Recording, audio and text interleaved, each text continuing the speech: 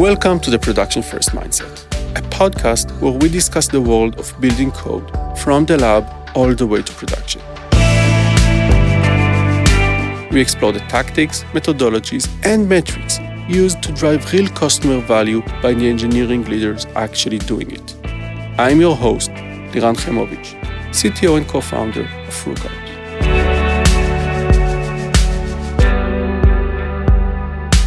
Today, we are going to be discussing the complexities of data integration. With us is Stefan Thorpe, Chief Engineering Officer at Cherre. Thank you for joining us and welcome to the show. Thank you for having me. It's a pleasure to be here. So, Stefan, tell me a little bit about yourself, who you are. So, obviously, I head up an engineering department at Cherre. I've worked in the technology space for, 25 years now. I come from an ops background. I used to build networks, build servers, like everything from laying cables to... Actually, I worked on the physical building of a data center back in the UK. That was a long time ago. I was also really lucky to get involved in AWS and actually do a POC with AWS back in 2008, 2009. And I knew instantly the cloud was exactly where I was going to go. That has put me at the forefront of DevOps for just over a decade and a bit, nearly a decade and a half. Scaling systems is what I've done and what I've focused on. I've traveled the world doing it, and that's exactly what I love doing. Awesome. Now, you mentioned you've started with operations, going as back as, data center operations, networking operations. And I have to wonder, when people think about, the head of engineering, the first image that comes to mind is usually some ex-software engineer, somebody who writes tons of code. And I kind of have to wonder, how do you see it? How does this different background story, so to speak, makes a difference or doesn't make a difference in how you see your role? It makes a difference in a number of ways. I think really partly my view of what DevOps here becomes important. Whilst I come from an ops background, I realized and always had an interest in some of that development background as well. And especially as I started to adopt those cloud environments, like the first thing I did for most companies circa 2009, 2010 was migrate them onto the cloud. Everyone was really excited about massive scale and everything else. And so I was moving these Ruby applications on, maybe PHP, and then they would come and like, great, we've got this system that scales, but it's now not scaling.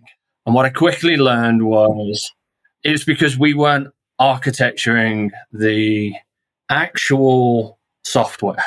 Like the whole point of DevOps is it's dev and that operations. And so from that point on, as soon as I started to realize that, I just re-geared my training and skilling. I then spent 4 or 5 years heavily in the development space. I still did ops, but I learned everything about design patterns, true OO, how and when to apply functional, which ones work, which ones don't work, and really bring those. So I just spent that entire time. I still do that.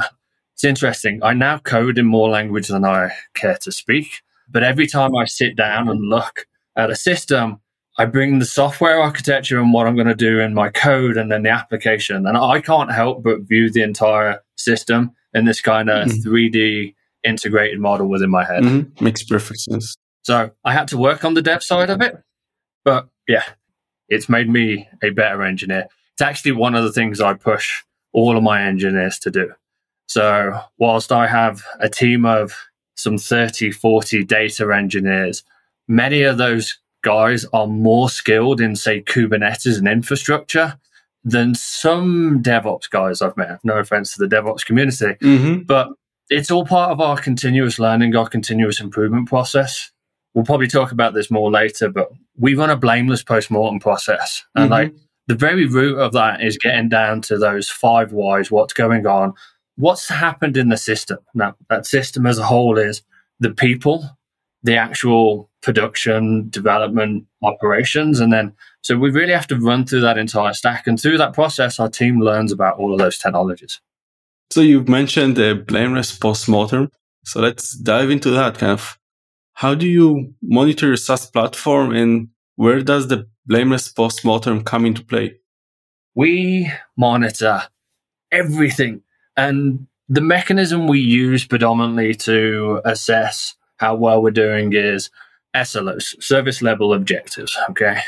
To put it in that simplest term for those that might not be aware, it's a ratio that we do something X amount of time over a certain percentage. And that gives us an error budget and a response time. Through those SLOs, we work out how well the system is doing. And as I said, the system includes people, not just the technical system. Mm-hmm. So are we able to deliver and set our client expectations? When I say we monitor everything, it's phenomenal how much data we produce from just the monitoring metrics. Like we literally have hundreds of metrics across hundreds of variations. We still miss stuff. And again, that comes into the blameless postmortem process. Okay. If something happens, and as we go through that 5 whys, you're like, oh, well, we could have had a test here that might have alerted that. The first thing we go and do is then go and add that test into the system. So maybe we have anomaly checks. And again, you have to continuously improve monitoring and those benchmarks. And maybe the anomaly or the standard deviation was too wide or too narrow and it alerts too much or doesn't alert enough. And all of that plays in. So we're constantly tweaking and improving those. We're also constantly looking for additional systems to monitor in very different ways. Mm-hmm. Honestly, I think the post-mortem process and the fact that it's the system, always the system, it's never a single person or a single thing. Frankly, if a person has been able to do something, the system has been configured incorrectly. Mm-hmm. So the first thing we do is, like, in those scenarios, we sit everybody down. It's like, okay, we get it. I'm sure you get that kind of ice cold bath when somebody's done something, or maybe they felt like they could have done something or stopped it, or maybe I could have raised my hand up and said X, Y, and Z.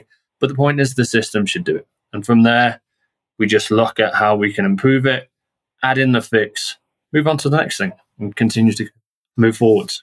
So I have to wonder, you've repeatedly mentioned metrics and SLOs. So I'm guessing that when it comes to the 3 pillars of observability, you are very metrics driven compared to other types of observability. Can you share a bit more about that? What key metrics are you looking at? And especially, how do they differ between different parts of the system? For Cherre as a data integration platform, it's all about delivering. In fact, any startup, it's all about delivering for our client needs. Okay. And in our case, our clients, everyone's interested in uptime because you want to make sure that you get access to the platform that you're using. Okay. But that's a simple one. Everyone should do that out the bag. For us, it's around the data and getting the data to our clients in a consistent manner. Mm-hmm. And so we want to make sure that we deliver data on time. Okay. If the source has an update Monday, 5 a.m., we might want to get it out to our clients by 8 a.m. So they've got it there for their working day moving forwards. We deal with all types of data, by the way. So we actually pull public data sources. We pull our data partner data sources. So we're working with our data partners because they're able to deliver quicker. And then we work with our clients' integration services. And that's how our clients are able to form their insights quicker, make their decisions better, and go through that entire process. Let's take a step back for a second and say a bit more about what are you doing as a company and what are you doing with all that data you seem to be moving around? So Cherre is the real estate's leading data integration and insights platform. Right? What that means is we enable our customers to connect both their internal and external disparate data for insights and better decision making. Mm-hmm. The world knows that data has value, okay? But for it to have value, it needs to connect and join seamlessly. And so, a very simple way is that we build data warehouses for our clients. What I was coming to is that can be public data. It can be data partner data, especially in the real estate world. There's a lot of people that focus on the right comparison for, a single family home or the trends over a particular submarket and those kind of things. So there's companies that niche down on getting the right quality in a very particular question area. We don't. We want our clients to be able to bring all of that data together and then start to look at the entire picture as a whole. What that allows them to do is make better decisions, make better and quicker business decisions. And if we do that in a consistent way, it's much better. So we focus on reducing risk. We automate the entire process and we accelerate those times to business insights, hence giving clients value to their data. So if we go back to the metrics you've mentioned, I understand your key metrics around the data. How quickly do you move the data? How accurate is the data? How well do you integrate it or process it? Exactly. That's exactly what we're looking at. So we look at end-to-end, how long it takes us to process and the data delivery windows. That in itself has contractual SLAs, and then we have our own objectives to delivering that consistently. We then have performance SLAs, and I'll get onto that once we talk about how we deliver data to our clients. And then the other thing we do is check for quality and anomalies and changes within the data. What you typically see with almost any data set is trend patterns. Okay. Maybe the fill rate of a column increases by 0.5% every time you do a weekly update. Okay. If all of a sudden, so you've got this trend that goes up by 0.5% each week. If all of a sudden it drops off by 10%, our alert system will come up and say, okay, something was different here. Not sure whether it was right or wrong, but it was different. And then we'll trigger an incident. We'll check what's going on, work out. It could be that the source was down. It could have been something as simple as the file that we downloaded was corrupt and we weren't able to process it. And so we come back and we restart that process. So that's all around our data delivery and what our clients want. Then we obviously have our performance of our systems underlying in every system we touch. Is our ingest system working as expected? Are packages that build up all of those still functioning at the same way they're doing them? We then have machine learning models. Are they performing in the same way that they were previously doing? And again, what you do with metrics is you build up this picture of what's going in a live environment and frankly trigger on anything and everything to start off with. And then you just kind of work out which metrics are valuable and which ones aren't. I've set up monitors that I thought were going to be hugely important, and then I've never heard from them ever again in all time. So, but that's part of the joy of going through the system and continually learning for what's needed and what's not. Yeah, alerts are all about trial and error. Something can seem completely reasonable and make a jump as an alert every time after time after time, or something else that might seem obvious can never ever make an appearance. Exactly. I mean, honestly, those alerts that go off all the time are probably more dangerous than the ones that don't. Exactly. Now, so kind of wondering, you've mentioned a lot about the data you're ingesting. Kind of what data is it? What data sources do you integrate? And what are the challenges of working with them? It's any real estate data that our clients need, as tangential as that needs to be.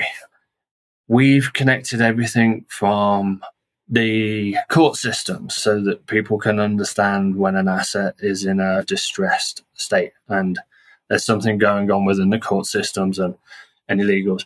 We've connected floodplain data so that people can understand the risks, and maybe an insurer is looking at it and saying, okay, is this building within a high-risk area? It's literally any data. The challenges that come with that are varying and massive. Okay. Probably one of my favorites. We had to deal with an FTP server that was nearly 25 years old. Okay. That sounds like a recipe for great success. Oh, honestly, it was so much fun. It hadn't been updated. So obviously nowadays it's running these obscure security protocols, which took some time to go and work out and try and get at all of that through all of our layers of security and back out. And that was fun within itself. And then the files that had been uploaded have been manually edited and added since 95 by Windows. So the encoding system, whilst this was templated, the encoding system for this has been every variation of Microsoft simple coded fonts since Windows 95. And Microsoft have had some really interesting operating systems during that period. So we would process it, we'd get 25% through, and it'd be like, okay, we found an error. Like, okay, first time around, we were like, okay, what's going on here? And we're like, oh, it's an encoding thing. Okay. So we then kind of built this really long list of like, does it match this encoding? Does it match this encoding? Those kind of things. We then have to deal with the other end of it, high speed data that's coming through on a much more quicker scale. One of my favorite analogies around this, there's a video that's going around the internet of a philosopher talking about how heavy is it to hold a glass. Mm-hmm. And what he goes on to say is like, the glass isn't heavy, okay? But you stand there and hold the glass for 30 minutes, it gets heavier. You stand there for 2 hours, your arm is going to be aching and throbbing, and now that glass is really heavy. When you're managing hundreds of pipelines, you've got hundreds of those glasses that you're holding and having to keep in a working state, constantly trying to deliver. And like say, we do that coming back through our metrics and just making sure that they're running smoothly. Mm-hmm. Do that consistently over weeks, months, years. As I said, some of our ingest 15 minutes, pretty high speed. And then some of them, it goes off once a year. So you don't look at it for a year and then it fires up and it comes out. And then if there's a potential issue, you're like, okay, we worked on this a year ago. Like, what were we doing? So yeah, there's a whole heap of them, but it's a lot of fun, honestly. So how do you go about building hundreds of different data pipelines? Do you have a platform for that? Do you automate some of the process? What does it look like?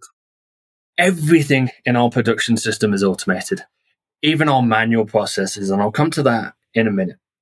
As I said earlier, when I think about systems, I'm really good at picturing the high level. Like systems architecture is kind of the space I've lived in. And for me, layering is the most important thing, okay? And so our system is layered. Each area has a very particular set of responsibilities, and it must just deliver the same thing at its seam or it's joined to the next layer. And this was really a concept I took from the OSI model, the 7-layer networking model that you learn when you go and do Cisco's or you go and do an operations. And that 7-layer model has stood the test of time. That's older than most people have been working in this industry. And it works because as long as the seam is the same, what you do in that layer doesn't matter. Now, what that gives you the ability to do is version one section. So we've gone through 4, 5, maybe 6 versions of our ingest to work out the most efficient process. And as long as it delivers into the warehouse in the same format, we can do what we like. Same with our data warehouse. We've gone through, we did things in SQL on Postgres, and then we did things in SQL on BigQuery, and now we're doing things in dbt. And even just the standard we're using within dbt is layered. So we iterate that. So again, we layer everything. That gives us huge amounts of flexibility. That gives us our automation across the entire stack. Coming back to what I said about the manual, even our manual stuff, sometimes we have to do some data crunching that's very unique for a very particular use case that we know we're not going to repeat. Doesn't make sense to build a system that's fully automated to do that. That's gold plating. It doesn't fall into that 80-20 rule. So what we simply did was we built a system that allows us to drop a file into a particular safe bucket with the right approvals, and then that system gets loaded into our database and into our data warehouse and then shared. It means it goes through the automation checks that most things go through. Obviously, it doesn't have the same qualities, but it goes through some safety metrics to make sure it gets into production. So that way, our entire production is hands-off. We don't have anybody doing anything. Even our code deployment is all through CI, all through that entire process. This sounds like some pretty impressive stuff and a pretty complex and a robust platform for ingesting the data, integrating it, and making it available for your customers. So I have to wonder, what are the future developments you have in mind? Scale. We've still got hundreds of thousands of data sources to add. Our schema is already massive. We recently spoke to an API gateway company, a well-known one. I won't name them because actually they're a great company. But the first thing they said when they looked at our schema was, your schema is bigger than any schema we've ever seen, quite literally. The size doesn't matter. It doesn't matter until it breaks everything. But we've got more. Like, there's so much more data in the real estate industry out there. It's growing at an exponential rate. There's so many different ways to look at it. So we've got more to that. We've got a long list of data partners that we're working with, and we're adding them into the system on a very quick cadence. So we're doing more of that. As we add each of those data sources in, it builds out our graph, and our machine learning and data science teams just continue to push the boundaries on what we can do and just what they can find out. Like, in a theoretical world, if you can see all the data, you're going to get the answers right. And so we're just adding into that, and we discover new spaces and new scopes of work that we can go into. So we'll continue to push the boundaries on that. For myself, as I said, I'm a DevOps engineer. So personally, one of the things that I'm really interested and looking forward to is what we're currently doing with Kubernetes and custom resource definitions. Like, Kubernetes is so extensible. In theory, you could build a domain object model or an API that allows us to deploy a pipeline with like 10 lines of configuration. Tell us what the source is, tell us whether they should be really simple. And that's where we're driving right now. So we're using the extensibility of Kubernetes to drive some of that. I've always found that deeply interesting. Yeah, we don't use Terraform. I know it's the de facto within the industry. We did use Terraform, but everything is within Kubernetes manifest. Again, part of the reason I said earlier, my team understand Kubernetes is because they only really need a couple of languages.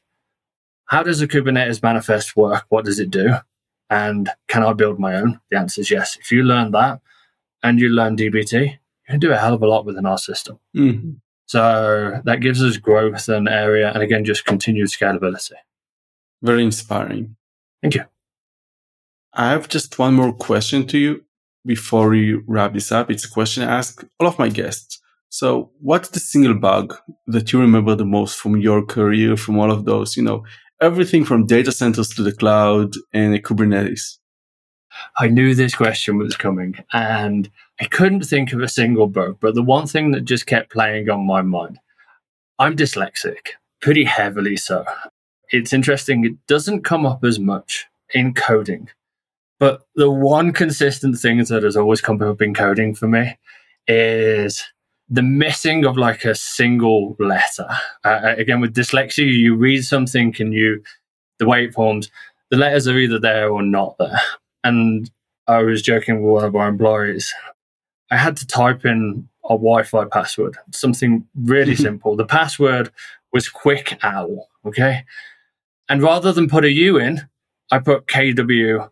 And I'm not joking, I had 15, 20 minutes of like, me shouting my wife, like, I know this is the password, why is it not working? And she walks over and I'm like, you have a W rather than a U. And I'm like, oh, okay.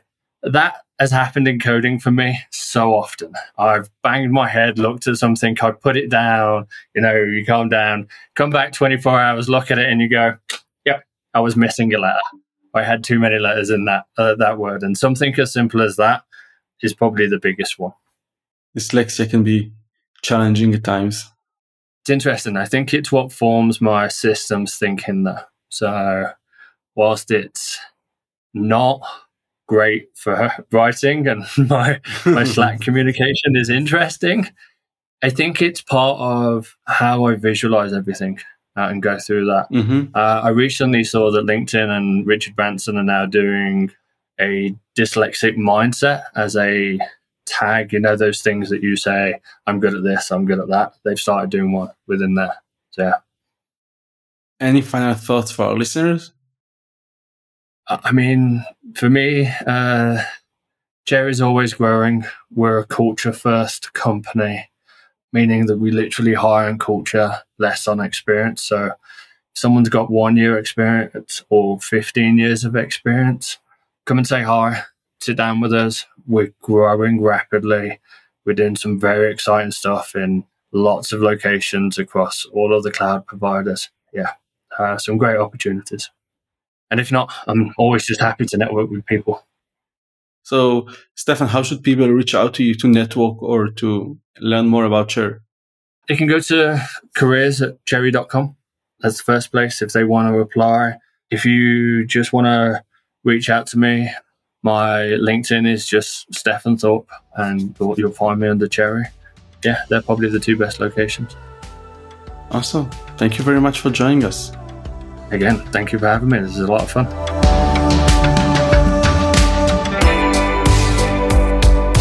So that's a wrap on another episode of the Production First Mindset.